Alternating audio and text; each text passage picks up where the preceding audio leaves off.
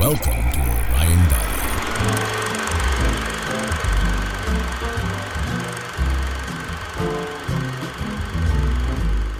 Hello, I'm Josh Wall, and frankly, I love movies. Chris Keaty joins the podcast today as we attempt to make our conversation in one entire take, with a few visual cuts sprinkled in. See if you can catch them. That's right, we're talking about Alejandro Gonzalez Iñárritu's 2014 Best Picture winning, decade-defining movie, Birdman, or The Unexpected Virtue of Ignorance.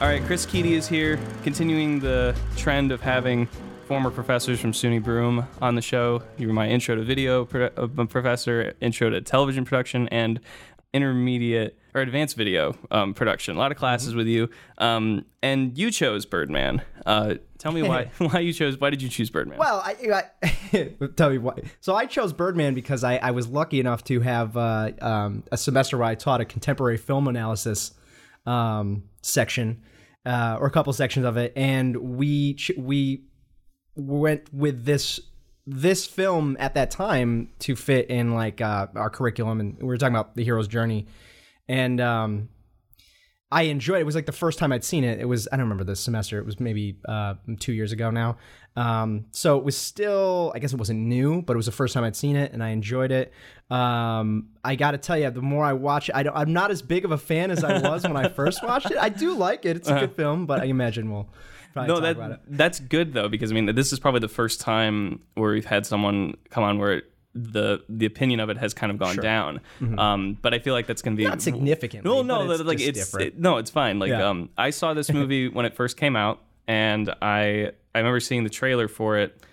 And I like the trailer. I don't know if you've ever seen the trailer. The trailer's it's black and white. It's very artsy. It's got this like violin music, and it's the scene where he floats up. Mm-hmm. And I was like, okay, that's kind of interesting. And my friend was like, yeah, it looks like it's going to be a cool like indie movie. And I didn't know anything about it. I was like, I didn't know about the story. Mm-hmm. I was just like, oh, there's like these actors in it. I'm in. And then I saw it, and it was one of those movies where it was just like as soon as it was over, like saw it with my friend, we were both like, I want to watch it again. Like honestly, like.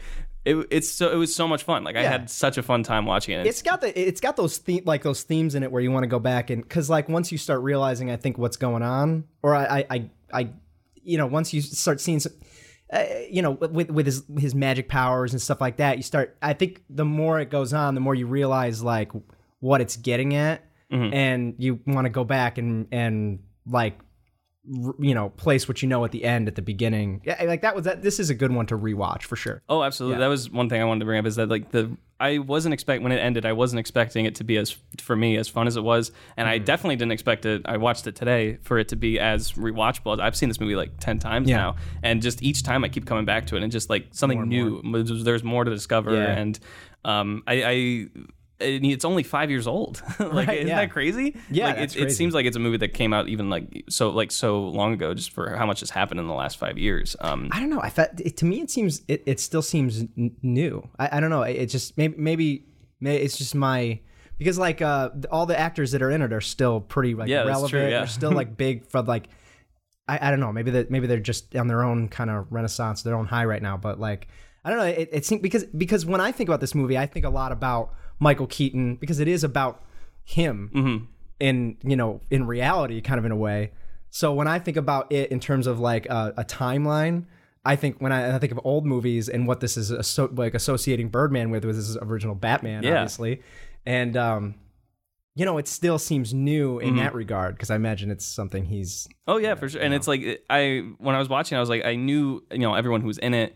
And it just seems like they caught every actor at like just the right time to do this movie. True. So like Michael Keaton, this was his like resurgence movie, and he at this point he was doing he had Toy Story 3, and then he did like the RoboCop remake. He was in this kind of weird limbo just state at the time. Yeah, and then he comes out and just does this out of nowhere, and it's like, oh, where's that? And then Emma Stone was doing like Easy A and The Help and like Gangster Squad, big movies, but nothing that really was like this was like a standout Emma Stone performance. Zach Galifianakis had already established himself, and so did Edward Norton. But there was something about this movie that kind of separated it from everyone else's, from the rest of their performances throughout any of their careers. Yeah. I just feel like that everyone is doing something different than what we already had established them with. So we know Michael Keaton as the superhero guy, and I guess we could see that. But this one, he has like a troubled being. Yeah. Zach Galifianakis is actually the person who's keeping everything together and not fucking it up. Right. Like he is in every other movie. Yeah, absolutely. Yeah, and he's also because he's so a comedian at core, and but in this one it's funny, but he pulls off that drama pretty well. Oh yeah, he's fantastic. And Emma Stone is like really complex and has like some very interesting things to say about the overall theme of the movie. Yeah, which we'll talk about in a little bit. But I think that that's one of the strengths of this movie, and what Alejandro Gonzalez Iñárritu did really well is that like gave these actors material that like pushed them against type in a way, and kind of like had them give them more range. I feel, and every performance that I just think is just stand out. Yeah, I would agree. Yeah, I mean everyone is in a unique role, except for maybe like Ed Norton feels like that's just right up his alley. Well, that's the thing, is like it's based on how he's perceived by many other actors in Hollywood as being very abrasive and hard to work with. Oh, I didn't know that. Yeah, so it was Ed Norton's perceived that way? Apparently. And so he's got that reputation, and Iñárritu gave him the script, and he's like, "Oh yeah, this is like I got it." And he's like, "Okay." Like, "All right, I'll do it." And apparently he's out of his mind. Like other than like so Michael Keaton and Ed Norton, like it's framed around their careers then to a degree. I mean, if you're saying that about Ed Norton, is there anyone else that is? I'm not sure, but I know that like the basis for this movie was that Iñárritu wanted to do something about the ego, which I mean is all over this movie, and like how he was in this weird state of what he should do next. Because I mean, at this point, he had already done Babel, which was a bigger American movie with Brad Pitt and Cate Blanchett. He wasn't really sure what was going to happen next, and he wanted to do something focused on the ego, and he started getting this idea of this actor going to do like a show in New York, and it kind of just the way the characters came together and the like getting all of the actors together just kind of worked out that way. But I think that the Michael Keaton story is just kind of interwoven in there because it's so apparent. You know, he's the superhero. He's had this like kind of delayed career, and they even mentioned in the movie, he's like, the last time I did a superhero movie was 1992, and that's when Batman Returns. Yeah. Exactly, like when they reference. Yeah. So I think it's more based around Michael Keaton. In just like overall story, because Michael Keaton is just the standout in this movie, and you could tell that he knows where all of this is coming from. It's coming from a very personal place, and he you believe him every scene that he's in. I feel, and it's so well written in that sense too, because it feels like just overall. I mean, granted, yes, there's like some kind of magical power thing going on the surface, but like everything in it just seems like it's a real story. Like overall, like you hear stories all the time about actors, like this actor's coming to Broadway, and you're like, oh, I didn't know that actor was doing anything anymore. Like what? Oh, I remember him in this, and like that happens all the time to careers. So I feel like in that sense, it's kind of rooted in this true Hollywood or New York story that we've seen. Do you think that he is like how much of this do you, I mean, obviously it's a movie, but how much of this struggle do you think he goes through in real life? Like, do you think it actually really, I mean, he's had a pretty successful career, so I imagine he's not like, I mean, I've seen him in interviews. He seems fairly down to earth and chill. Like because he's like, I remember when this movie came out, he was doing, actually it was before this movie came out, he did an interview with like CBS, and he's like, yeah, I have a ranch in like Wyoming, and I like kind of hang out with my son, and he seems very happy. Yeah, and he like, it's not like he has been void of roles. I mean, he was doing like 2 movies a year, but like none of them were super out. His best role, Other Guys. He's great. Oh my God, he's unbelievable in that. That's the greatest role ever. Terry, you might want to, they put some like wood paneling on your gun. You might want to write him a thank you note. Someone put some linseed oil stain on that. You might want to write him a thank you note. My favorite line in that is when he goes, the new bath mats are in. It's like, oh, there's a serial rapist in the Cedar Heights. Oh, for Brian, that's my other job. Well, don't ignore it. It's if you live in Cedar Heights, you want to travel in packs. Don't ignore it if you live in Cedar Heights. Just, Yeah, it's another great thing about Michael Keaton is that he can be so funny. Yeah. And also be like super heartfelt, and you're like, oh my God, like I'm really feeling for you, but he's also fucking hilarious. Yeah, is he in any other comedies where he breaks out? I mean, he was in like in the early 80s, he was in Mr. Mom, which is a big comedy. Okay. Yeah. A lot of those movies. He was a stand-up comedian before he became an actor. Was he really? Yeah. Oh my God. Yeah, Josh Wall, the encyclopedia. Movies, so that's awesome. I totally forgot about that until just this moment. So thank you for. I had no idea. Yeah. So like, if you go back and watch this early stand-up, he's got like so much energy and he's like moving around the stage. Now I'm gonna go back and watch Batman and just be like, man, he's like, I mean, from what I can remember, he is acting well in it, but he's got to be like such a flat performance because you got to be so dry. Mm-hmm. I mean, yeah, it's a very it really doesn't like give him the opportunity to branch out at all. It's a very different performance. And I mean, there's the scene in Batman where he like freaks out at Jack Nicholson. He's like, "You want to get nuts?" So there's like that. Yeah, that's true. But like, can you picture anyone else in this role doing with the same like kind of past? Because I mean, other movies where we've seen someone have that. The career drop off and then that resurgence. So the first thing that comes to mind to me is like, Mickey Rourke in The Wrestler had this kind of like very big career in the 80s and the 90s and then bottom of the barrel. And then 2009 comes around and he does The Wrestler and gets nominated. And everyone's like, this is the big new Mickey Rourke performance. And he's incredible in that movie. But like, can you picture anyone else in this role? Like, could someone else fit it, do you think? I don't know. I mean, the prerequisite to that is you've had to have done a superhero movie, right? Of some and like it doesn't necessarily be that, but like someone who like was big at one point, sure, like very like household name, but then kind of dropped off for a little bit, and then comes back and does this. Good question. Yeah, I don't know. I'd have to think about that. I don't know. It's tough, like, and someone who has like is like high caliber level of acting, like Michael Keaton can do. You got to kind of scout. I'm scouring the 80s in my mind, of roles, but I like Steve Guttenberg or something. Right? Yeah, right. There you go. Oh my God. You know what, Steve Guttenberg? And I have no idea if this is even relevant, but for some reason, Tim Skinner has an obsession with bringing up who is my coworker at Broom. And also a former professor of yours, has an obsession with bringing up Steve Guttenberg on a regular basis. He just brings up that name. I've definitely heard him bring it up. It's so weird. It's weird because that name just I haven't seen the guy in a movie in 10 years, 20 years. And for some reason, that name comes up all the time. That's a very Tim Skinner thing to bring up, though, because he's very 80s driven. Yeah, so that's what it is. Tim is 80s driven. Yeah, he's bringing up 3 Men and a Baby quotes. Like, all the time, stuff like that. Tim loves the song Africa, and I can't stand it. Oh, God, I hate that song. Tim's living in the 80s. So this movie comes out in 2014. And gets critical praise, garners a fair amount of box office revenue. I wouldn't say it's a hit, but it's like an independent movie. Gets 8 Oscar nominations, winning 4, including Best Adapted Screenplay, Best Cinematography, which we'll talk about in a little bit because that's like kind of one of the key roles in the movie, Best Direction for Inarritu, and Best Picture. I was honestly surprised when this movie won Best Picture in 2015 because it was, again, the big one that I thought was going to win was Boyhood. Oh, yeah. Okay. Richard Linklater's movie. And it seemed like that movie was much more, and I don't want to put this movie down, but like seemed like a big accomplishment. Sure. And I love this movie more, but it seemed like those are 2 pretty big movies that come out that year. I kind of think that's part of my... I guess that kind of leads into a little bit of my criticism of it because it's kind of pretentious, this movie. It's so Hollywood, you know what I mean? Even though it's New York and it's Broadway, it's kind of like what do I want to say? Like it's all about the theater. You know what I mean? Like it's actors acting actors. You know, it's I feel like it won probably because it's relatable to the Academy, not because of its.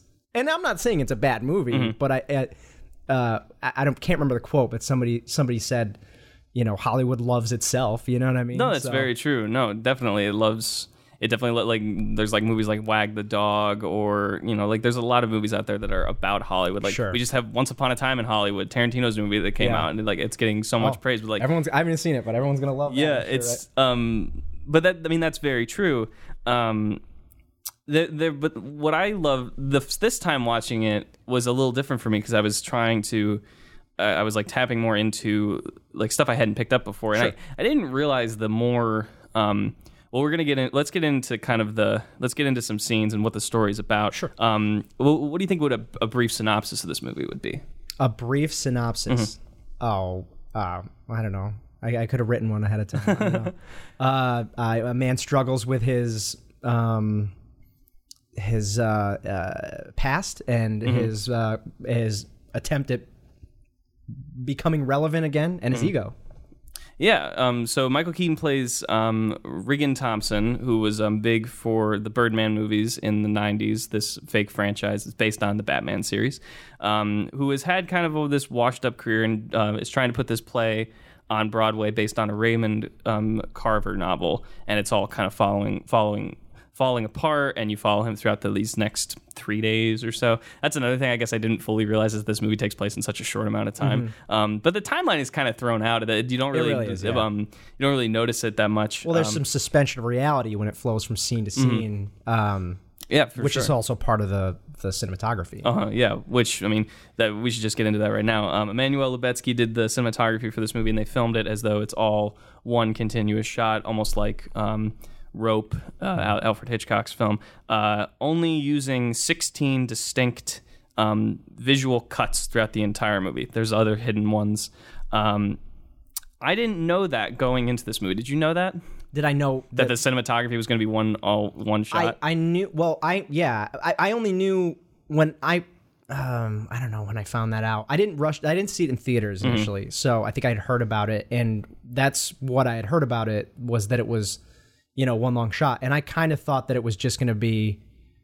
I was immediately like, oh, okay, well, that's going to be its gimmick. You know what I mean? Like, it's not going to be good. It's just going to be like a long shot movie, which not to say movies are bad that way, but I thought it was going to be, that was its only, like its only hitch, like its only cool That's thing, why people liked it. Right. Yeah. No, I get you. I hadn't seen a movie that had done that other than Rope. I didn't see a modern movie that had done that. Oh, like in its entirety? Yeah, in its entirety. I mean, I love some scenes that like other filmmakers, you know what I mean? Yeah. Like I always, I bring up Children of Men all the time. It's the same cinematographer. In class, and that, and I don't even bring up that chase scene. I bring up the end scene. The end scene's my favorite of Children of Men. Yeah. I mean, it's just, there's so much stuff going on. It's like, it's unbelievable. And those two movies, like this and Children of Men, are like, they like are the reason why Lubezki is my personal favorite cinematographer. He did a really good job. He mastered Steadicam and did it in a way that like it's not shaky. It's like just enough like it where it has some shake to it, but not overtly. Doesn't distract from the scene. It's not distracting. Yeah. It's actually like smooth, and it like adds more like emotion and suspense to it. With this, it's very flowing and moves pretty straightforward, and it actually kind of adds more to the pacing, because to me when I watch this, it's always moving. Like I'm like personally like never bored because of how it's moving. Between that and the drum beat and like the music, like, so pace is huge in my intro, like when I teach, even in my intro to video classes, like pace is massive because it's such a difficult thing to like I think when students start out, they don't think about pace. They think about, basic editing and cutting and stuff like that. So later on in the semester, I was really hammer on that, and what I usually hammer on is like the fast cuts and music is what keeps pace. And what's so cool is like in this case where you don't have cuts, you have that camera shake and movement, which keeps that, it's constantly like flowing, like you said. It doesn't ever get boring. Like some movies can when they pace slows way down, and so yeah, they do a great job of that. And it's always like, it's funny in a movie like this because it's counter to what I teach. Like I'm always like, I'm a lot of time I'm like, come on, like more cuts for the scene. Like you have to pace for what the feel of the scene is. And in this one, there's no cuts at all. Yeah. And it's just based on drum and movement of camera, and it's like just a whole different way of doing it. It's awesome. Have you ever had a student try and do a one shot short? But only really because we've never really had the equipment until recently to like Steadicam. I also want to say that I love just the way this movie starts. You see this meteorite or just like coming down on Earth. Oh yeah. And then it just immediately cuts to him levitating in the air, and you hear the voiceover of Michael Keaton like, how did we get here? Yeah. It smells like balls. I was going to write that down and I forgot because it starts with a meteorite, and I was going to try to think more on that and I forgot to write it down. But I guess what's the significance there? Well, I always thought it was kind of like if he is like in some way, if that was like kind of like the superhero thing, he's like kind of crashing down. Yeah. and falling star type. Yeah, of the thing. falling star type Yeah. of thing, and it was during this period, like they started off where he was already falling. He had already been falling for so much time, and he was already on fire. That and he was so close to hitting rock bottom. Oh, okay, yeah. Like because so he's that's close. where they are now. He's so close cut to him. Yeah, and then he that's good, starts yeah. doing now he's in like kind of this stillness period of like something that's fast moving, and then he's kind of in this limbo area because he doesn't even know how this play is going to go. Like everything's seemingly to go wrong. I mean, like his actor makes a light fall on his actor, and like he's going to cancel previews. And when that happens, the light falling, it feels like it's going to go a different direction because he brings it up to Zach Galifianakis. He's like, I made that light fall, and he's like, what are you drunk? Yeah. What are you drunk? But then the superpower thing just becomes this underlying theme. Like he doesn't like push it on other people throughout the movie. Yeah, it's like only he did then. It's only then. That was one thing I like about. Well, first of all, there's some good dialogue in that scene because when he's like, "You gotta find me someone else. That guy's the worst actor I've ever seen. The blood out of his ears is the most honest performance he's ever given." Zach Galifianakis is like, "It's not that bad," and it pauses like. God, it's fucking terrible. Yeah. But that's the thing that pairs great with the cinematography is the dialogue moves very quickly. It's very well written. I thought that scene in particular too, like Zach Galifianakis was really good. Like he was dramatic, like you know what I mean? But like not, I don't know. He wasn't like a goofball. He was like, I mean, and he's good at being the goofball, but he's like, here he is literally someone who's pushing. He says later, he's like, I'm the only one keeping this thing together. Yeah. Literally he is. He's the producer and he's making sure everything tries to go as smoothly as possible. He kind of fit that producer stereotype, maybe too well, because he was kind of like uppity and like, well, you got to do this. Yeah. And, but also dramatic about it, I don't know. Very good.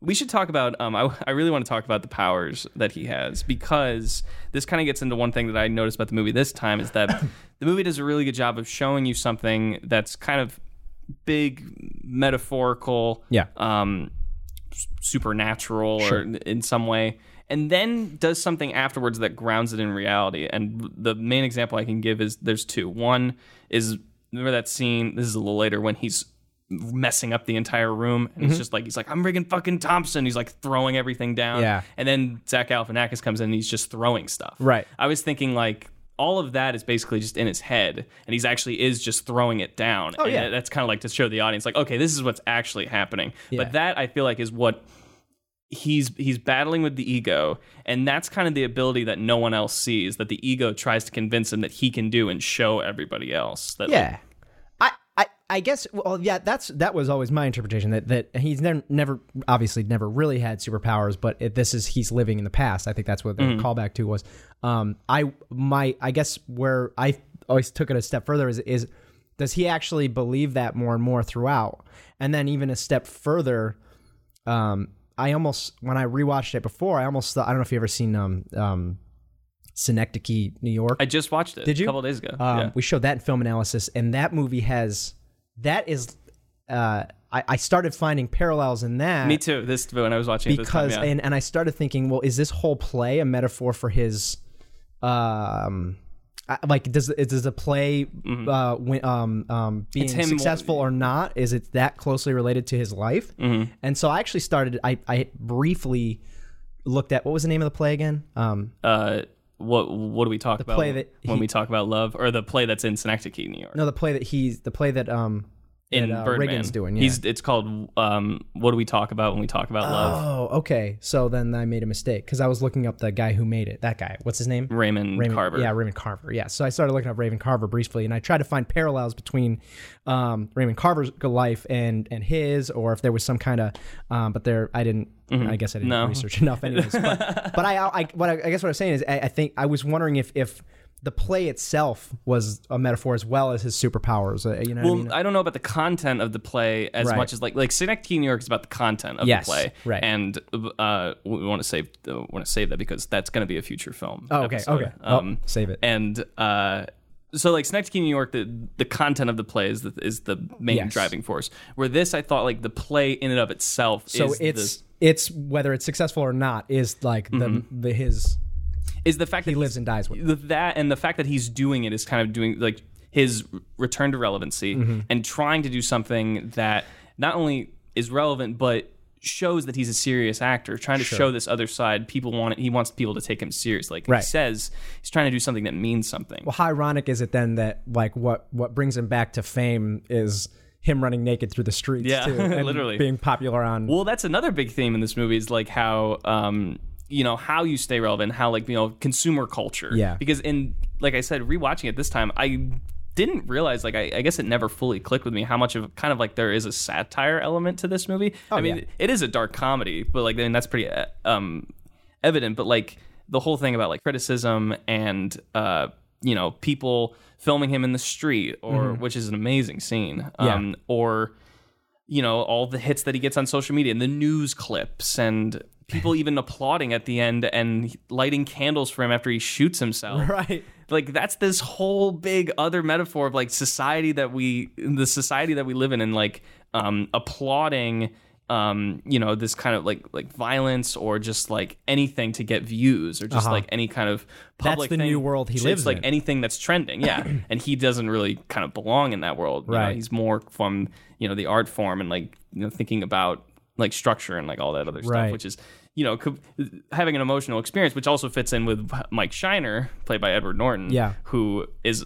They even have that argument back and forth about like I'm popular. It's like, who gives a shit about popularity? You know, it's like popularity is like the fucked up cousin of prestige or something like. Oh, that's right. I remember that line. It's a great line. Yeah, that's a good line. Edward Norton in this movie is fantastic. Yeah, he's I think excellent. he's so. I mean, I love Edward Norton. This is like one of my favorite performances. I like when he goes his.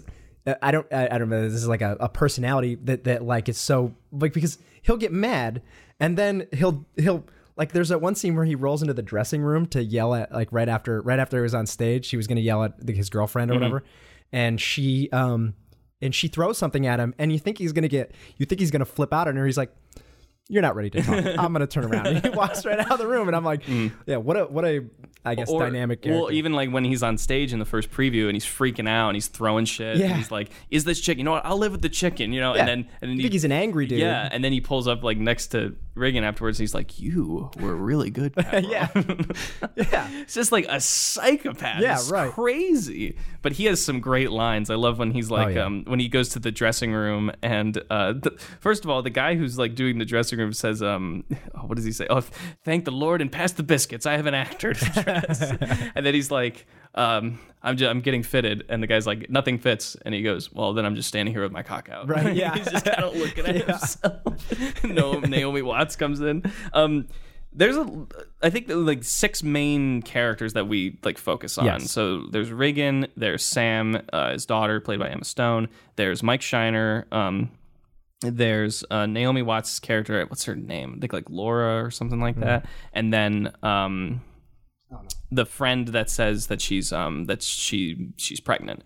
Like those 5 characters, I feel like all kind of fit into this other theme. One of the bigger themes is like, and that's why I kind of like that it's fitted in theater, is that they're trying to make this like human connection with one another. So like Reagan is trying to connect with the rest of society and like these and the people. Is he? I thought he was, because he's trying to be relevant in some way. Yeah. He's trying to get back and trying to get people's attention and have them be in this. If it's so narrow, I feel like he's got a narrow view of it. Like he's ignoring everything else, even the audience, I think. Well, I guess like in the fact and that just focusing on, it's kind of selfish, right? Just his own relevance, true, his own return. Oh, that was actually something I wanted to bring up before, is that like it seems like, I think it's interesting that he played a superhero, and this is kind of dispelling the idea of someone who is a superhero and that he does things that are not heroic. Yeah. So like he like makes the light fall down. He's like kind of a coward. He's like, we can't go forward with the preview. Yep. And like he almost cancels twice, and then he wants to refinance the house that was gonna be his daughter's. Yep. And they're not stuff that makes me think like, oh, he's like such a prick, but it's he's not like an evil villain. He's not like, but like it's like, oh, we have this perception of him being this superhero like person, but yeah. He's really, that makes him more human and grounded, but he's Right, like, yeah, he's not, he's a guy, he has like, this like pot belly. But in his head, he's a he's a superhero. Yeah. You were talking about like the other characters that kind of that all are trying to have an interaction with each other. I do not understand the need for So the pregnancy theme, like I can't remember her name or the actress. Her name is Laura. I can't remember what. I should have wrote all these down. I can't remember what Naomi Watts' name, her character's name is. But Laura is the one who's Laura's pregnant. the one. But like, okay, so I guess that's added to the story to show his disconnection from reality. I kind of saw it as like, so.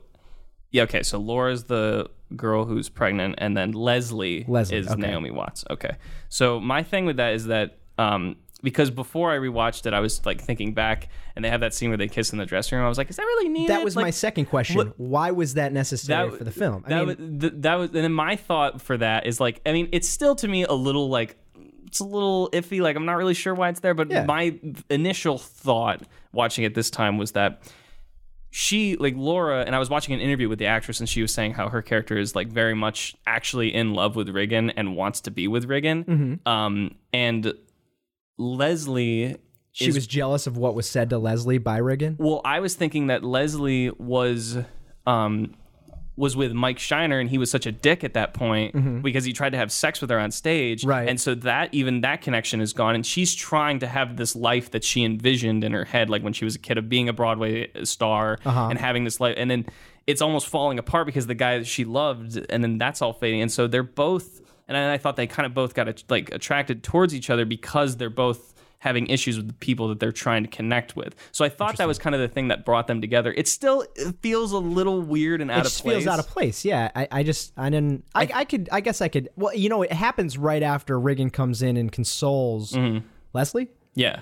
And her Laura's immediate response is, I wish you would say that. He's never said that to me in 6 years or something like that. And then I think that was kind of the light bulb moment for Leslie. They're like, oh, we're kind of the same because like, you know, Mike doesn't treat her well. Right. Okay. I don't know, it still feels out of place. It still feels out of place. No, totally. It's just like, that was like and when films do that, it's, I'm talking to the mic. It seems like a cheap shot, a cheap grab at shock value for, like, I don't know. You know what I mean? Like, it's like, it doesn't drive the story forward. It's kind of, it's interesting to watch, but it doesn't, I don't know, it's just out of place and cheap. It's cheap for a film to do that. Yeah, it was definitely a little weird, but I guess that was my initial, like, that was my kind of thinking of it. This play is going just all wrong in so many different directions, and that's like one of the things that like I really feel for Riggin, because like, I mean, we've both been in that process of trying to make something and like creatively, or whether it's like a short film or like, you know, I've been in the process of making something for theater, and you really want it to go a very certain way in your head. And there's like so many different elements that are just like falling apart. And he's got not only things on the stage, you know, being fucked up, but like behind the scenes too. And there was something that he said in here that was really interesting when he talks to Amy Ryan, when Amy Ryan shows up as his ex-wife, who I really, she's in 2 scenes, and I really, really like her in this movie, as someone who really grounds Riggin. Yes. Because she says that, he says this whole big thing about, you know, he's going to refinance the Malibu house, which was going to be Sam's. And then he wanted the fact that he was on a plane with George Clooney. And when Sam looks at the paper the next day, he's like, it's going to be Clooney's face, not mine. And then he's like, did you know that Farrah Fawcett died the same day as Michael Jackson? And then before she leaves, she goes, you're not Farrah Fawcett. I just think that's a very interesting... that kind of shows who her character is, and even though they've had like so much marital troubles in the past that we like get inklings of, she knows that she has to be like, it's not going to end the way that you think it is. Right? Yeah, she's grounding him, like you said. Yeah. Well, I mean, because he's so often Neverland with his ego. I feel like she's the only one that I think she's the only one that like recognizes that too. That is just like, hey man, chill out. Like, you're right here. We got a family to raise. Yeah, not like the only one who isn't saying that he has a problem or is like getting on his case about something is really is almost like there for him as like almost still as a romantic partner, even though they've, you know, been like apart. Just a really, really great performance. And then that scene immediately is followed by it's after the first preview when Mike and Riggin go for coffee out at the bar. And I love that conversation just because they both kind of have interesting points to be made about, the Hollywood versus New York. And, Reagan has this idea about popularity in his head, and people recognize me. And then Mike is, saying like, you can go back to your studios and whatever toxic piece of shit you pump out, people will still come see it. Right. But I'm going to be right here, making my living and like giving like real emotion or something like that. And that's kind of interesting how it again kind of adds to the fact that Reagan doesn't seem to belong in this world. He's trying to make himself like kind of known. And I thought that was a very interesting argument that I didn't really pick up on beforehand about how, and it is kind of, you kind of see that in like certain people who like are really big into Broadway about like, oh, you're just having more, Hollywood people. Like he says to the film critic, like Hollywood's coming to Broadway. She was like, good luck with that. Yeah, exactly. And it kind of adds more to the emotion of it. Like you're attached to Reagan and you want it to go well because it's like, it seems like everything is just against him. And that's just another thing. Sure. Like, but see, the film loads it up like they make you feel bad for him, but then he does things like also like right after that scene, doesn't he talk to the film critic, right?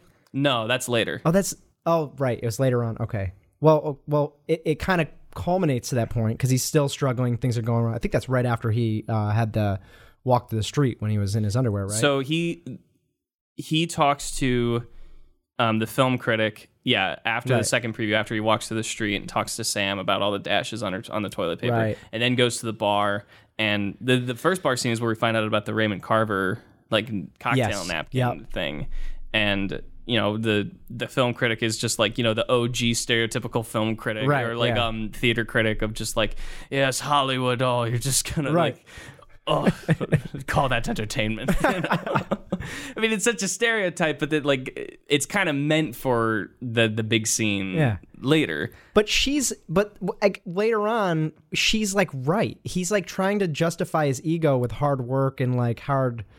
I mean, right? In that conversation that he has with her later on, so like when she's made out to be like the villain, and the movie pads Reagan as not the like, you know what I mean, like. I honestly understood what he was saying because I thought that, I mean, I try and like read up on much film criticism as I can, and there's something to be said about critics like that he has this line where it's like, do you know what this is? You don't, because you don't know what it is unless you label it. And I think that there's a lot in criticism of like compartmentalizing movies and she says this whole thing, she's already going to give it a bad review. She already has so much preconceived notions and won't give it a chance and doesn't really understand the actual work of like what went into it. Not necessarily that she needs to, but like just these labels and just she doesn't really get the point of like how it affects everybody else. Right. And that was like something of film criticism that's always bothered me personally. So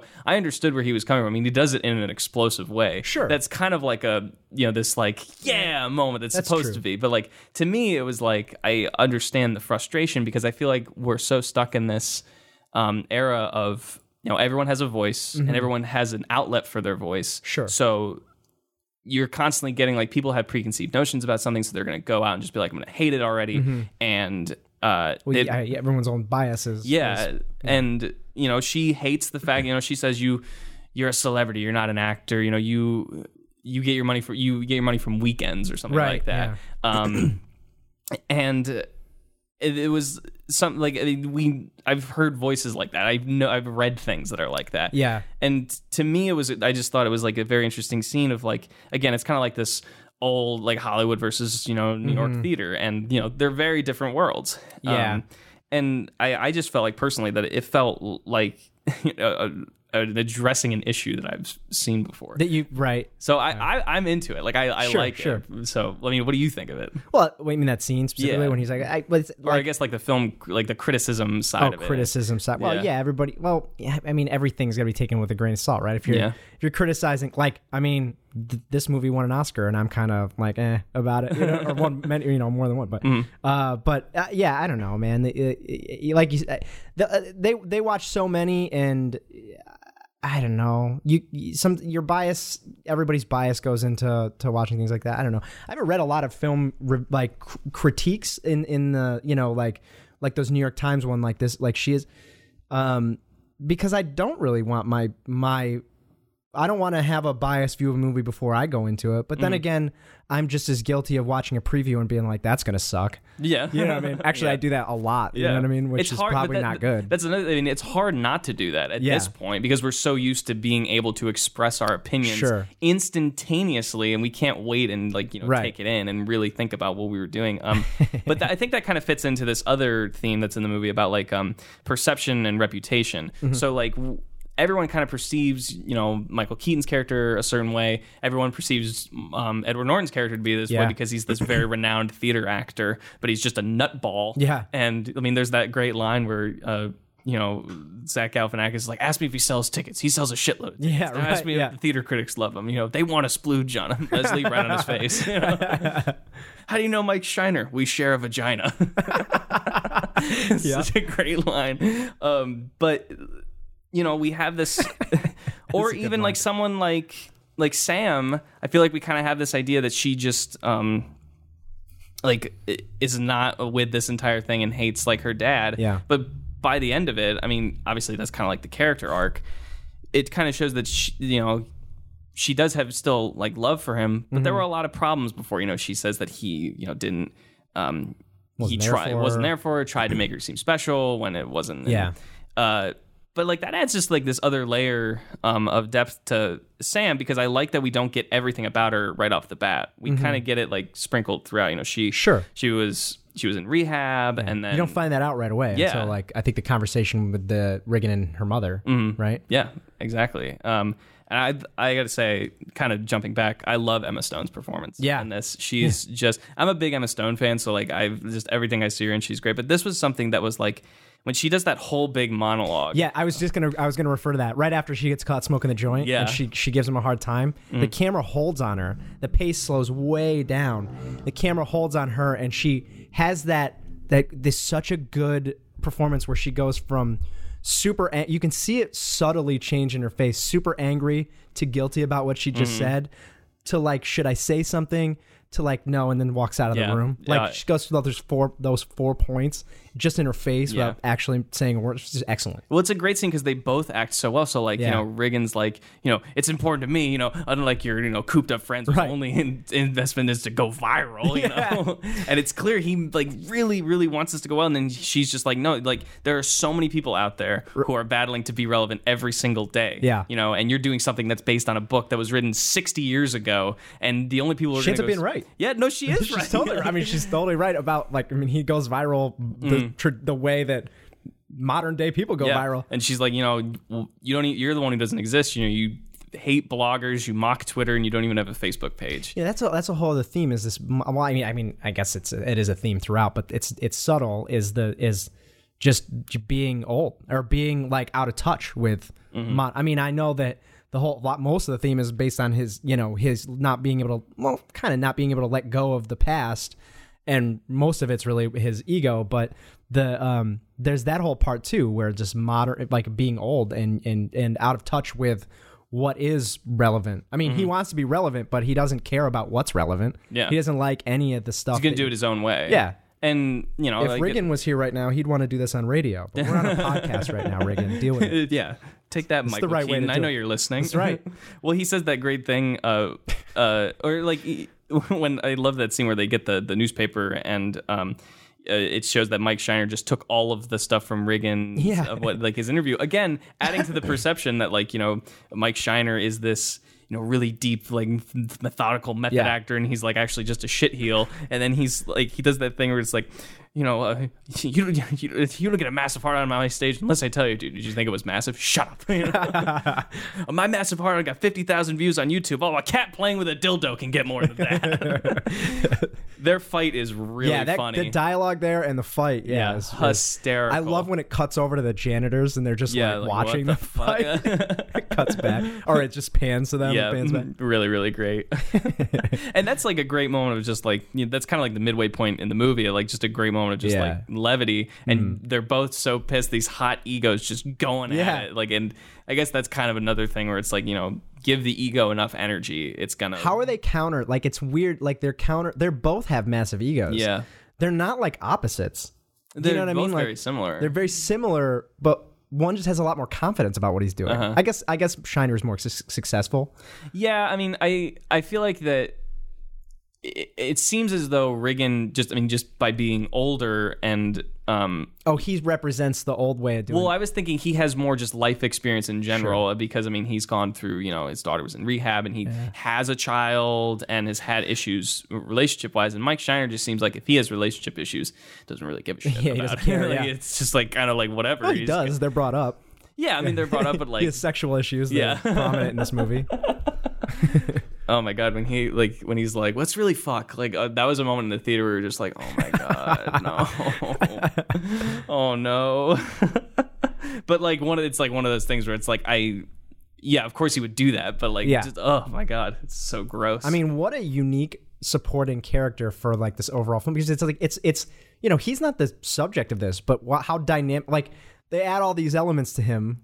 You know what I mean? Like you know all about this guy's personal. I mean, it's not uncommon for a movie to do that, but I mean, it's just what I mean. We already talked about it. What a unique character in his dialogue, in his temperament, and in his own personal problems that aren't really even relevant to the overall story. Like, it's just really And I mean, he kind of disappears towards the end too. I was realizing that today because I mean, and it's the last time he's relevant is when he sex. Him and his daughter and Riggin's daughter start hitting it off, I guess. I don't know if they ever actually sleep together. I thought they did when they were up on when they came down to the catwalk. I thought they were up there. He kept refusing, and she brought him down to the stage. I guess that was what that was insinuating, yeah. I guess I thought that's what it was. But yeah, I guess that's really the last time that we see him. And well, you see him one more time when right before he goes outside, because that's what cues Riggin to go have a cigarette to get some locked outside. He sees them he sees them kind of like kiss and push off, and he's like, he told some stagehand, like, give me a smoke, and he went outside. Yeah, that scene where he just runs through Times Square it's one of those things where you kind of see it coming in a way, but like, because like I mean he's outside, it's like, okay, the door's gonna close, but it's like, okay, he'll just get in through like another side door, someone will come let him in. No, he has to go through Times Square, and then to add to the chaos of that scene, once he gets inside, the original actor is talking about suing him with his lawyer, and like Zach Galifianakis said that would happen, you know, and again, the movie just flows so well because I mean it goes from literally from like night to day, and the camera just moves down, and then the next day when it's like on Riggin's face, it just like it's like seamless. It's done so well, and I can't like movies 2 hours. It doesn't feel 2 hours to me. It didn't. Feel, Yeah. No, I agree. I actually, when I went and rewatched it, I was like, this is 2 hours long. Yeah. I you feeling it would be like an hour and a half or something like that. Here's my question. This is kind of like, you're gonna have to make some leaps to answer this question. But if this play were like 100% real, made by someone like Riggin, like if Riggin Thompson was a real person, and this play was the whole 2-act play that they say it is, and like, would this play be actually good? And if it was real, because that's kind of one of the things I noticed about this movie is that like, and I think it's not really supposed to be, but like the dialogue in the play scenes and just like the whole play itself, it's not that great. It seems lame, yeah.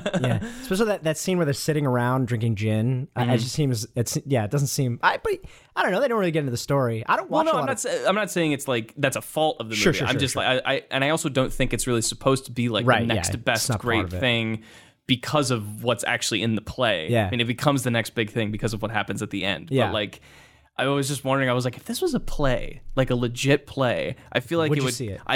I would want to see it probably, but I feel like it would be like closed after, a couple months or something. Well, what would make you want to see it? If this was a real world thing, you didn't know any of the behind the scenes, you're saying? Well, I'm saying like what draws me, especially in this, I'm such a sucker, it would just be like, oh, Riggin Thompson, okay, or like Michael Keaton. I want to go see him on Broadway. That'd be great. If I knew the book, sure, I would want to check it out. But like, it just seems like when you're just watching it, and again, didn't notice it until this time, that like it's kind of just like hokey, the writing of the actual play itself, and there's a dream sequence with like a lot of narration. Yeah, is that with the trees and the things flying around? Nick didn't know I was pregnant until the third month we knew each other. It's like, what the fuck is going on? What's going on? What? And he's like, I mean, Zach Galifianakis has that whole thing where it's like, hey, you spent like $1 million on trees, and it's like, wait, it's a dream sequence. You got midgets dancing around. You're not supposed to say midgets. Yeah, he said that. Yeah. I don't know. I was just kind of thinking about it. I was like, how I don't know. Would this play be good? Like, I mean, it would probably be If something. it's on Broadway, it has to be, right? I mean, you'd think that. well, wouldn't it have to? Well, I guess not. I don't know. I don't know how it works. You know, Well, do they I have to mean, work their way up in small towns before they make They it? can be, but like sometimes they start not. off like right on Broadway if it already has like a significant amount of following or you know, funding. Big name actor. Big that name is- actors, yeah, for sure. So I mean, it depends. If Yeah. there have definitely been shows that have started immediately, like right on Broadway. Plays, it could be it could be a little bit more traditional for them just to start on Broadway. But if it has this big name actor in it, sure. Have you seen a lot of Broadway? Yeah. Have you? I've never seen. I'm a big theater man. That's why that's one of the things I that's love right. I about knew this. that. This Yeah. was one of the things I love about this movie is that it kind of dispels. And this is one thing I heard a lot. I hear a lot in film school that is something that I just hate. That I'm going to save it for later. Oh, okay. Because Oh, all right, it's all kind right. of my end point. Gotcha. Let's get into right after the. A lot happens after the second preview, or I guess the final preview. Okay. Yeah.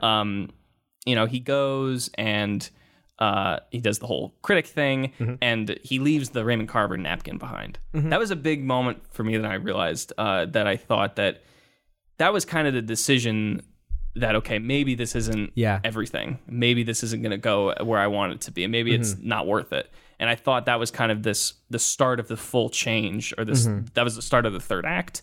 And I think this third act kind of shows the ego kind of taking over. Yeah. Oh, definitely. Yeah. I would agree.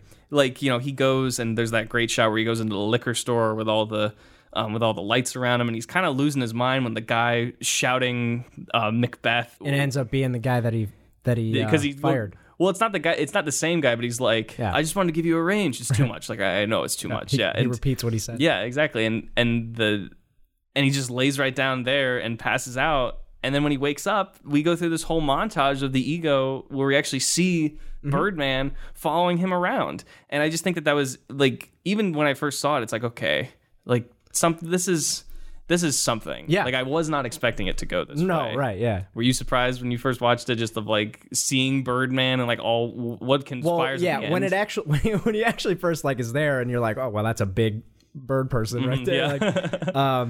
But I mean, I could tell it was leading to that. It's not subtle in that that his, you know, ego, or that his subconscious is this Birdman that is from his past, and then it keeps having more and more of a, you know, an impact on his life and his decisions. Like it continues to like be, was I surprised? I mean, it's shocking when you see it, but you know, well, because he's like, we'll leave these guys, we'll make another one, a billion worldwide, and then I mean, and he is going insane. Like he's starting to absolutely. lose. I mean, it seems fitting for like you know, like as a representation of him losing his mind at that point. For sure. And we finally get because I mean, this was in the trailer too when the big mechanical bird comes down and like all the cops are around him and like shit's exploding. That just makes me think how many people actually went to this movie and are like, oh, brand new superhero movie. Right. Yeah. Let's go. Yeah, right. Well, Michael Keaton tells this really great story in one of the interviews I saw for this movie that he saw. There's a John Huston movie called The Dead, which is like this kind of Victorian drama. And there were these guys who went to go see it. He was like, oh, I got to go see it. It's John Huston. And there were these guys in the back of the theater that totally thought it was a horror movie. So it starts in like 15 minutes and they're just like, what the fuck is this? Like, and he's like, 20 minutes later, they were just like, fuck this. And they just got up and left. So I want to know like what the count was. Yeah, how many people, were like, let's go fucking superhero. And that first shot, I mean, you kind of think it would be that way. Well, I think it was even in some of the trailers were advertised like as like a superhero movie. I mean, Which I'm like, kinda, well, in some, like, especially with that mechanical bird, but it's like, I like that. Do you think it's going to be something different? Like, I'm all for that.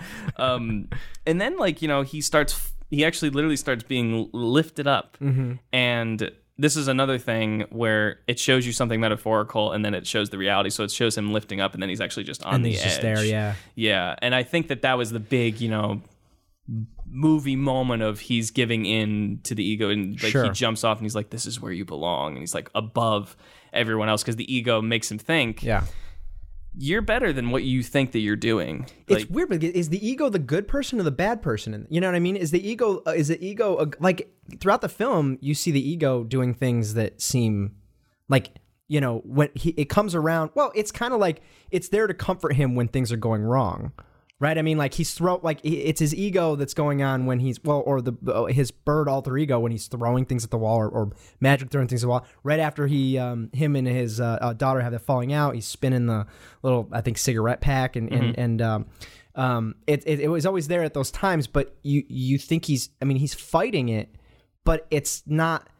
It seems like it's the enemy. Like he should keep fighting it. Mm-hmm. You know what I mean? But in reality, when he gives in, I mean, I guess it doesn't really go well for him. Yeah, I mean, but it seems like that's where everything's leading, and it's not a good way to lead. Well, yeah, because I mean, I guess. And I was thinking, like, in some way, the way everything ends, like, he gets what he wants, but like, did he? Like, because what I was thinking, like, you know, is he alive? Well, yeah, but like. That's a thing. We'll get to it. That's a thing we'll get to in a second. But like, you know, he's like this persona that he has, the voice that he has, is like making him think that he belongs in, you know, in the past and in making people happy that way. Right. Of like, you have to belong. And again, that kind of in and of itself adds into the kind of film criticism thing of like compartmentalize everything. Even the voice is like, you should stay. And you'd make so much money. And it's like, no, I want to try something new. It's like, no, so you're not a great actor. You know what? Who cares? Fuck them. You know, right. Like, it doesn't matter. That's true. Yeah. And then, like, you know, when he lands, I always love when he's like, stop the music. The music stops. And then, again, he goes inside, and the cab driver's like, hey, man, you got to pay me. And it's like, oh, he was in the cab the whole time. Yeah, right. It's just, going. Yeah. Those are little details that I love. Yes. Like, just going into. All right, let's take a quick break in the conversation to talk about Dingles and Donuts, Orion Valley Productions' very own Real Play D&D podcast. Since Season 2 is over, we are now on a brief hiatus, but we are coming back very soon with a brand new mini-series entitled Ravnica Avengers, The Selesnya Conspiracy. From the mind of DM Casey Clark comes a campaign ripe with action, adventure, and intrigue. When a mysterious villain begins carrying out a series of bombings in the city, 5 heroes are called upon to hunt her down and stop her. You'll hear familiar Dingles and Donuts voices such as Casey Clark, Sullivan Harris, and Chris Rowe, as well as some new voices and all new characters in this brand new adventure that you do not want to miss. Be on the lookout for it. It is coming September 5th. I haven't heard any of it, so I'm just as excited as you guys are to listen to it. So be on the lookout for that wherever you get your podcast on September 5th. Dingles and Donuts presents Ravnica Avengers, The Selesnya Conspiracy. All right, back to Birdman.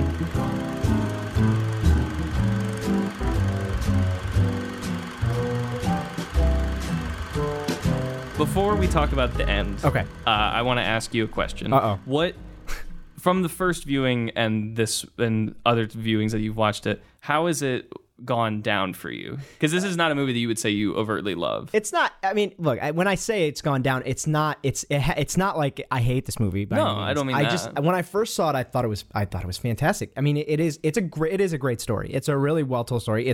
It's got such a unique cinematography to it.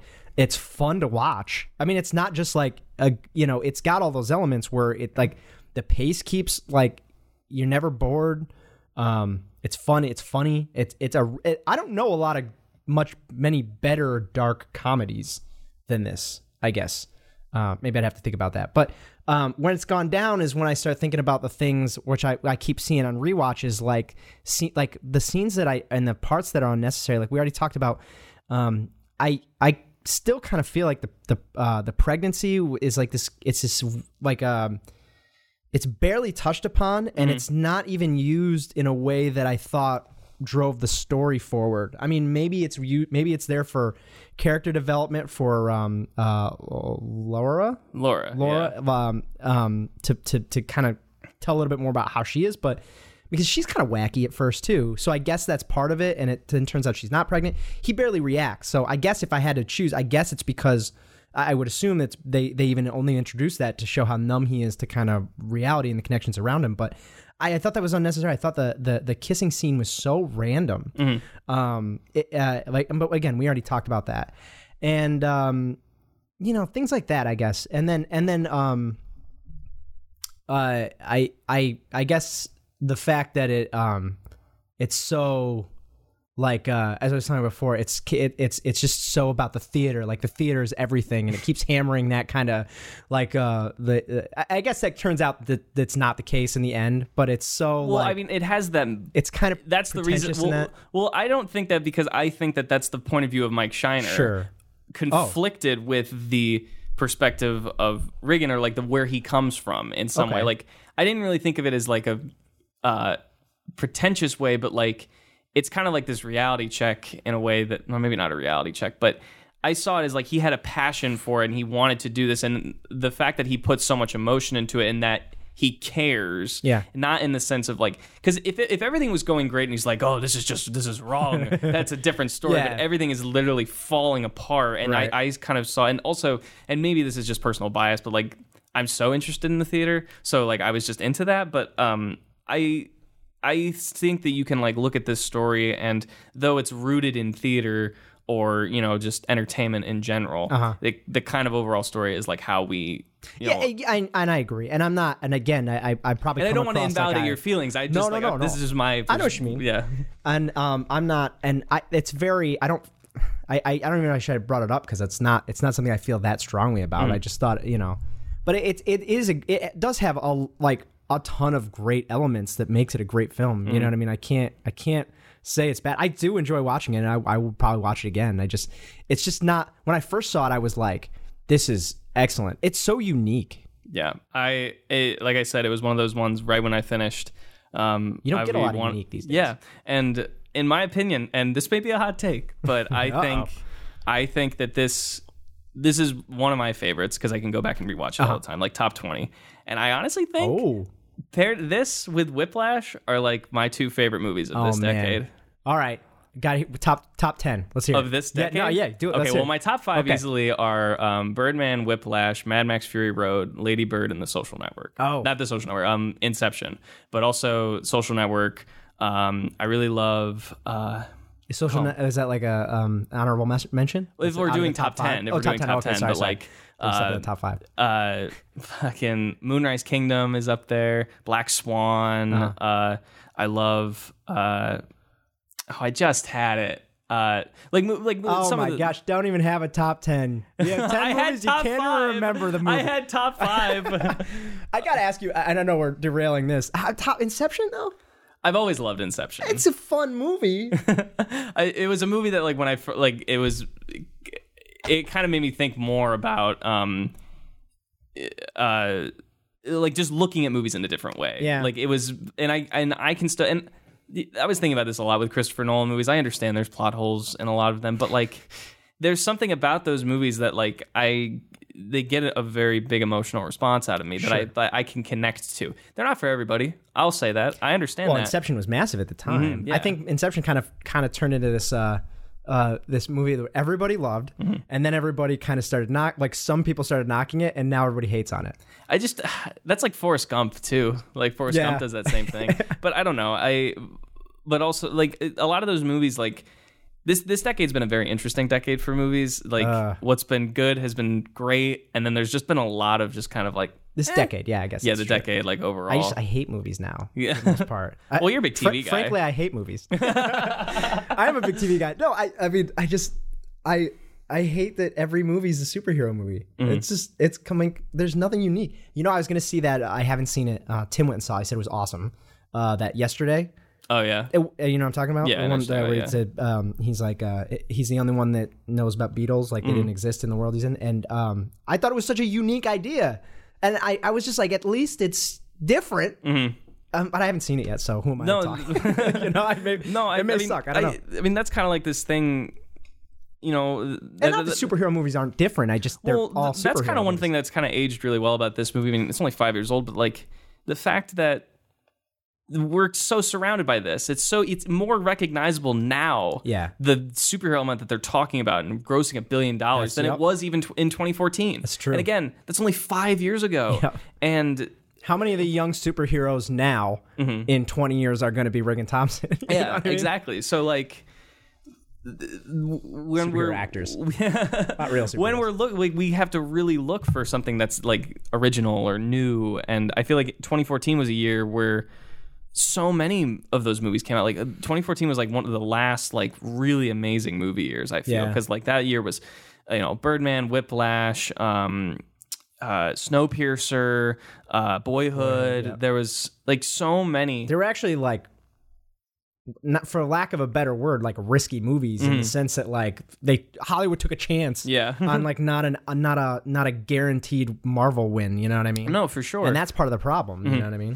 Yeah, but there was something about this movie that it came out of nowhere and shocked the hell out of me, and I didn't know what to expect going in, because like with something like with Whiplash, which I think is fantastic, I kind of had this expectation that it was going to be amazing going into it, because I had heard so much about it, got a lot of hype, and I saw it after the Oscars. I didn't get the chance to see it, and I was just so excited for it, and it didn't disappoint me. This, I didn't know what to expect going in. I was like, okay, it's going to be an independent movie. I was on a big independent kick at that time. I mean, I still kind of am, but like, I was just like, okay, let's go. I want to see all the independent movies, and then it was so different than anything I could have expected. And that was why it kind of stuck with me, and even going back, there's a lot of things about filmmaking in this movie that just jump out to me. I mean, I love the way it's written. I love we haven't even talked about the ending, but like, I know.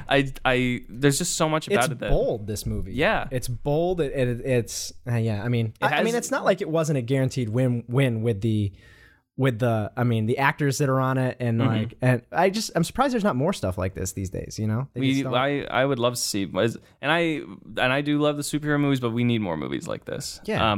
So let's talk about the ending. Okay. After he goes inside of the cab, it's opening night. Yes. Play's going great. Also, how long is this play? That was one thing I was noticing. It's like, okay, so this is intermission. Okay, so that must end after that dream sequence. Okay, I get that. So there must have been something before when they're talking in the kitchen. Okay, that's fine. That can be an act. And then the second act starts with the ending of the play.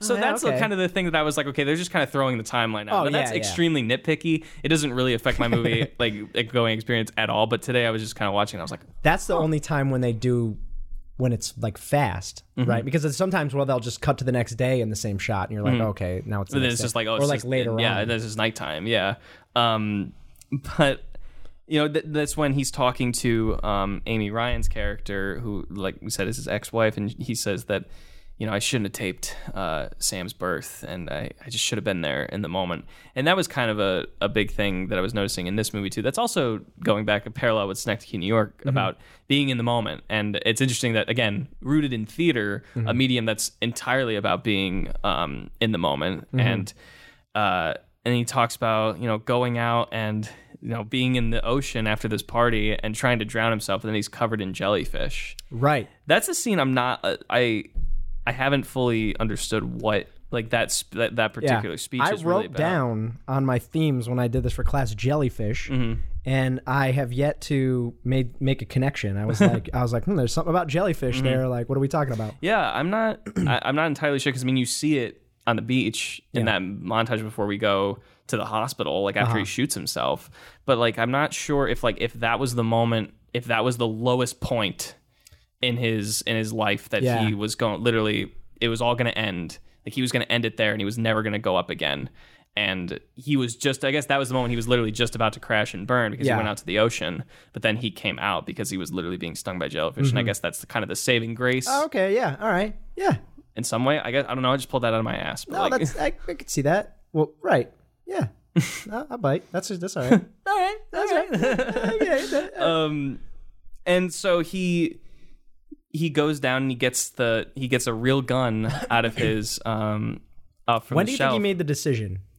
When you said that before, right? Yeah. So when he gave up the napkin. Carver napkin was kind of this thing. It's like kind of this moment of like, okay, maybe this doesn't matter. Yeah. It's not going to become relevant. Yeah. And the ego's taking over, because there's that shot after he gets the gun and he's walking down. I always love shots when someone's walking towards the camera and they're like, he has this kind of stance and look on his face of someone that we haven't really seen before. Sure. And I thought that was kind of this transformation. And I think that was like, okay, maybe I should just end it all. Like, do you think he intended to end it? Or do you think this could be the ultimate egotistical move? If the ego has fully taken over, then maybe, yeah, probably. I guess so. Maybe he didn't plan to die. Yeah, maybe. I don't know. That's very true. I was thinking like if that's the point, like the ego has taken over, then it works. Like if he's gonna die though, yeah, he would still get as many views and as much publicity. That's true. And so it's either a way, big it's stunt. the ultimate ego. And the fact that they applaud at the end is literally, what he gets what he kind of wanted. Yeah. In maybe not the way he originally intended it. Definitely not the way he originally intended it. But like, you see that kind of change. Yeah. And then there's that montage of all the things in New York with the Spider-Man guy and the marching band and the jellyfish. And when he wakes up in the hospital, the mask on that even looks like a bird. Yeah. And there's the title, literally the title on the unexpected virtue of ignorance. Do you know what that means? Do I know what that means? What do you think that means? I think I don't know. I had to look it up. Yeah. So, I guess it would be I don't know. Yeah. Well, because just in a literal sense, it's like the virtue of ignorance is that there's like a sense of newness to it, or like rebirth, and at this point he was finally able to do what he always wanted to do, and the fact that there's this rebirth because of ignorance. He is now fully. Well, the ignorance then is him using the real gun, and like. Well, I think with ignorance. Comes a sense of newness and like refound, like you understand if you find ignorance, there's something that now, like you're different now because of it. Yeah. And I guess I had never even thought about I was just thought there was what is it? The unexpected virtue. Unexpected. And you don't expect it because you don't expect it when you realize that like something about you is like wrong or is just not what it's always what it's always been. Then it's got this unexpected feeling, and from that point on, you're completely new. And I was thinking that if that's the case, and the ego has taken over, that's the rebirth of this whole new person. That's probably what it is. And he has, like I said, with the mask on, he looks like still looks like rebirth. A bird. Yeah. And and his nose looks like a beak. The point. He's got a huge nose. Yep. And these like they're praying for him in Central Park. They're praying for him all over the world and lighting candles, and it's gonna run in here. And he's like, "This is what you wanted, right?" And he's like, "Yeah, I guess it's always what I want." Right. It's like, I don't know, man. Yeah, like, I guess on paper, right? Yeah, I guess it's just like one of those things where it's like, did the end justify the means? Right. Yeah. And I guess the ending of this movie, when Sam comes back and gives him a hug, that's kind of like the full arc. They're more back and in touch with each other. Mm-hmm. And then the ending of this movie, at the very, very end, literally last shot. Mm-hmm. Oh, I guess it's all one shot, but is you mean the beginning? Yeah, is one of the most debated because Inarritu even said like, there are as many interpretations of this movie as there are people in the theater. Right. And I think that I have had so many different thoughts about it. He goes to the bathroom. The Birdman is taking a piss or something like that. He goes outside of the window. He's looking up, and then you turn back and just see Sam, and she looks down and then looks up and smiles and laughs. Yeah. He also laughs if you listen to it. Yeah. Like you hear him laugh. So I wasn't. Obviously, I could love a good ambiguous ending. Mm-hmm. But there are two kind of different interpretations that I was thinking of. All right. So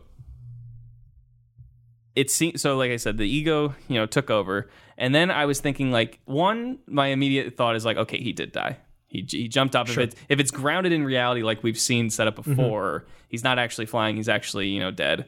And maybe Sam realized that was, kind of what he wanted, and that being away from, so like all of the actual conformities of consumer culture and things like that. But then I thought, I'm not really sure, but like, I think maybe Sam realized finally that he was actually, free and did what he wanted to do. Because if you do hear him laugh in there, yeah, sure, he's probably flying in his head. He is flying up there. I don't really know what actually happened to him. Right. We don't know, but I feel like her smile, it's really like the first time we see her genuinely smile. Yeah. I think she's happy that he kind of reached this point that he always wanted to reach. Sure.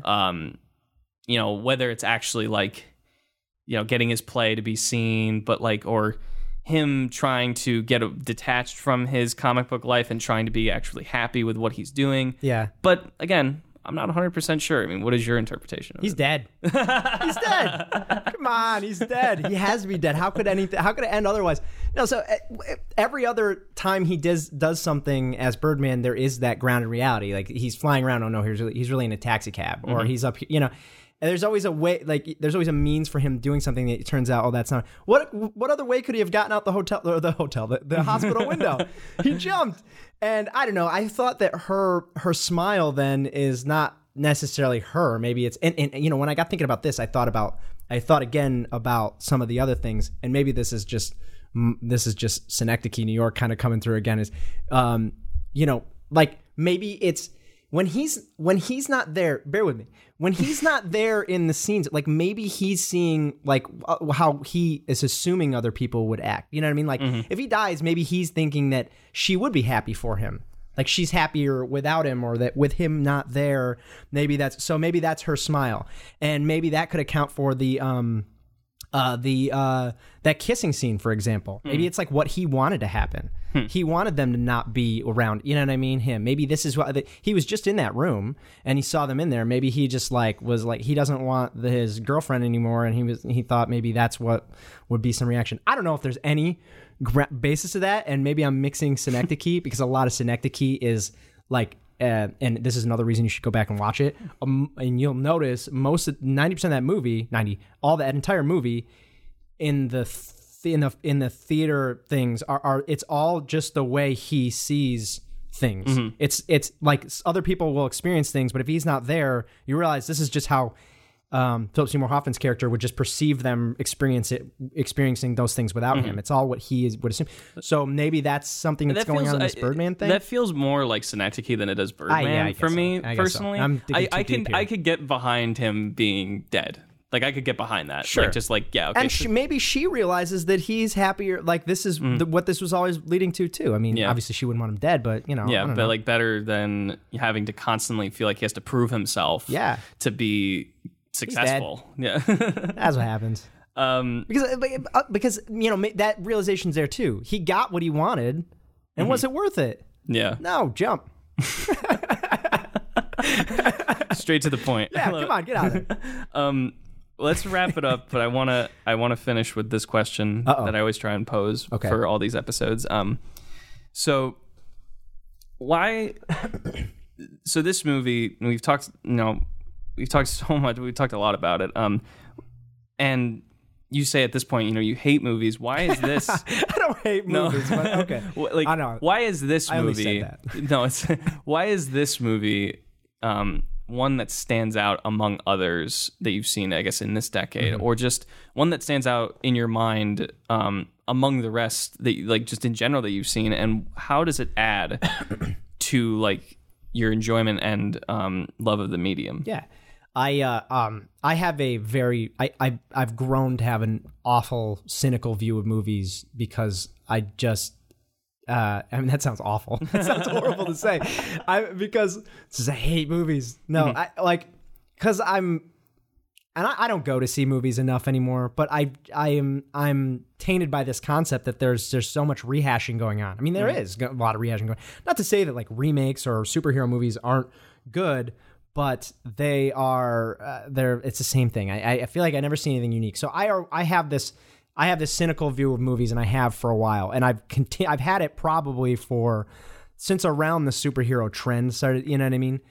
Which again, I shouldn't constantly shit on superhero movies, but I you know what I mean? I just want to see unique movies, and this was a unique movie. It's unique. It's bold. It's got a good story, which is core, but it also has really unique cinematography, and it has awesome acting. I mean, I'd be hard pressed to find a movie in the last, I don't know, decade, like we said, other than the ones that you probably specifically listed that are this unique, you know what I mean?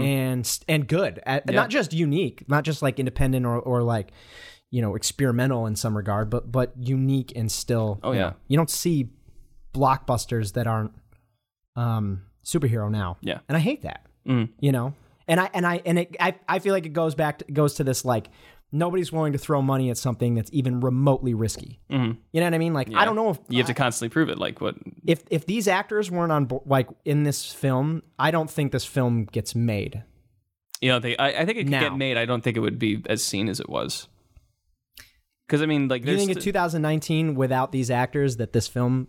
it could get made that in some Hollywood way. gets- I don't think it gets made in the way that we saw it. I don't think yeah. it's going to get that. Well, maybe it has the director, but it's not going to get. Might not get the big studio like Yeah. Fox Searchlight. It's not going to get. I'd be curious to see how this was picked up, because I don't know if it was written and then I don't know who I don't even know who wrote it. Maybe I should look that up. Inarritu and 3 other people wrote. Okay, so all right, so were the actors picked up, before the? They had studios, They had like- the actors in mind. Did they? Yeah. Yeah, I mean, I feel like because Hollywood is so skittish that they probably wouldn't have put anything into it until they had the guaranteed awesome actors. Maybe I could be totally wrong. I just I'm so cynical about that stuff. Yeah. For me, I don't know if even that answered your question. it did. But that's why I love Birdman, yeah. Josh. That's why. I love Birdman. Like I said, it's one of my favorites just because it's one that, and even this most recent viewing even proved it. It was like every time I go back, I find something new. There were so many new things I found in this watching or in this rewatch than I ever did. And it's just also something that it has a lot to say. There's a lot of different themes in there that all kind of work interwoven with each other. It's also just damn entertaining, and it's funny. It's really heartfelt, and the one thing that I personally, the big takeaway that I do that kind of adds to it's like a really great theater movie. There aren't many good theater movies. I mean, we have musical movies, but like there's no movies that are set in the theater that can be this enjoyable. Right. And we don't see those that often. And like I said, I grew up in the theater, and I just love there's a lot of things in there that I understand because I did theater, and it's such a great place, and it utilizes the space super well with the cinematography, and it puts to bed one of these like lies that I mentioned earlier that I hear in film school all the time, is that, film is a visual medium, don't have too much dialogue because then it turns into theater. And I hate that. Who says that? I've had several professors tell that to me. What? And I hate it. And this is one of the reasons. It's like this movie and like stuff by Sorkin, because of so much dialogue and how fast and like how interesting it is, it makes a good movie. Yeah. And like they can like mesh together like really well. And this is like a prime example, I feel. Absolutely. Because I mean, and there aren't a whole lot of really big over the top visual cues or holding shots, because I mean, like I said, it's always moving like a theatrical performance. Yeah. That it makes it a very different experience, and it's one that I just feel like everyone should see because of that. Yeah. And like I said, I hate when people tell me that, and this just proves that wrong because it can work For sure. And I love coming back to this movie. Like you said, it's a fun watch. Mm-hmm. I mean, all things aside, all themes aside, and all analyzing aside, like it'd be hard to find somebody that wouldn't just like watching it. It's just fun to watch, Yeah. Thanks, Chris. Yeah, no problem, man. I wanted to make sure did you stop recording? No. Oh, my bad. I want to make sure I did this before, you get too big and you get Scorsese in here and stuff. I want to say I got to do Frankly I Love Movies before, the big names that are coming in here. All right, thanks Thanks Chris. for having me, man. It's fun. All right, that does it for this episode of Frankly I Love Movies. Thank you, Chris Keedy, for coming on. Been trying to get him on for over a year now, and I'm happy we finally did it. This podcast was produced by Sullivan Harris, who also did the artwork for Season 2. If you like this, please make sure to subscribe, leave a comment. You can go follow us on social media, on Twitter at Frankly_podcast, Frankly I Love Movies on Facebook, and you can follow me on Instagram at JoshFellJosh21 for more fantastic updates about myself and what's going on in my life. And as always, be sure to tune in 2 weeks for another episode of the podcast, talking about a special movie with a special guest. And until then, I'm Josh Wall, and frankly, I love movies.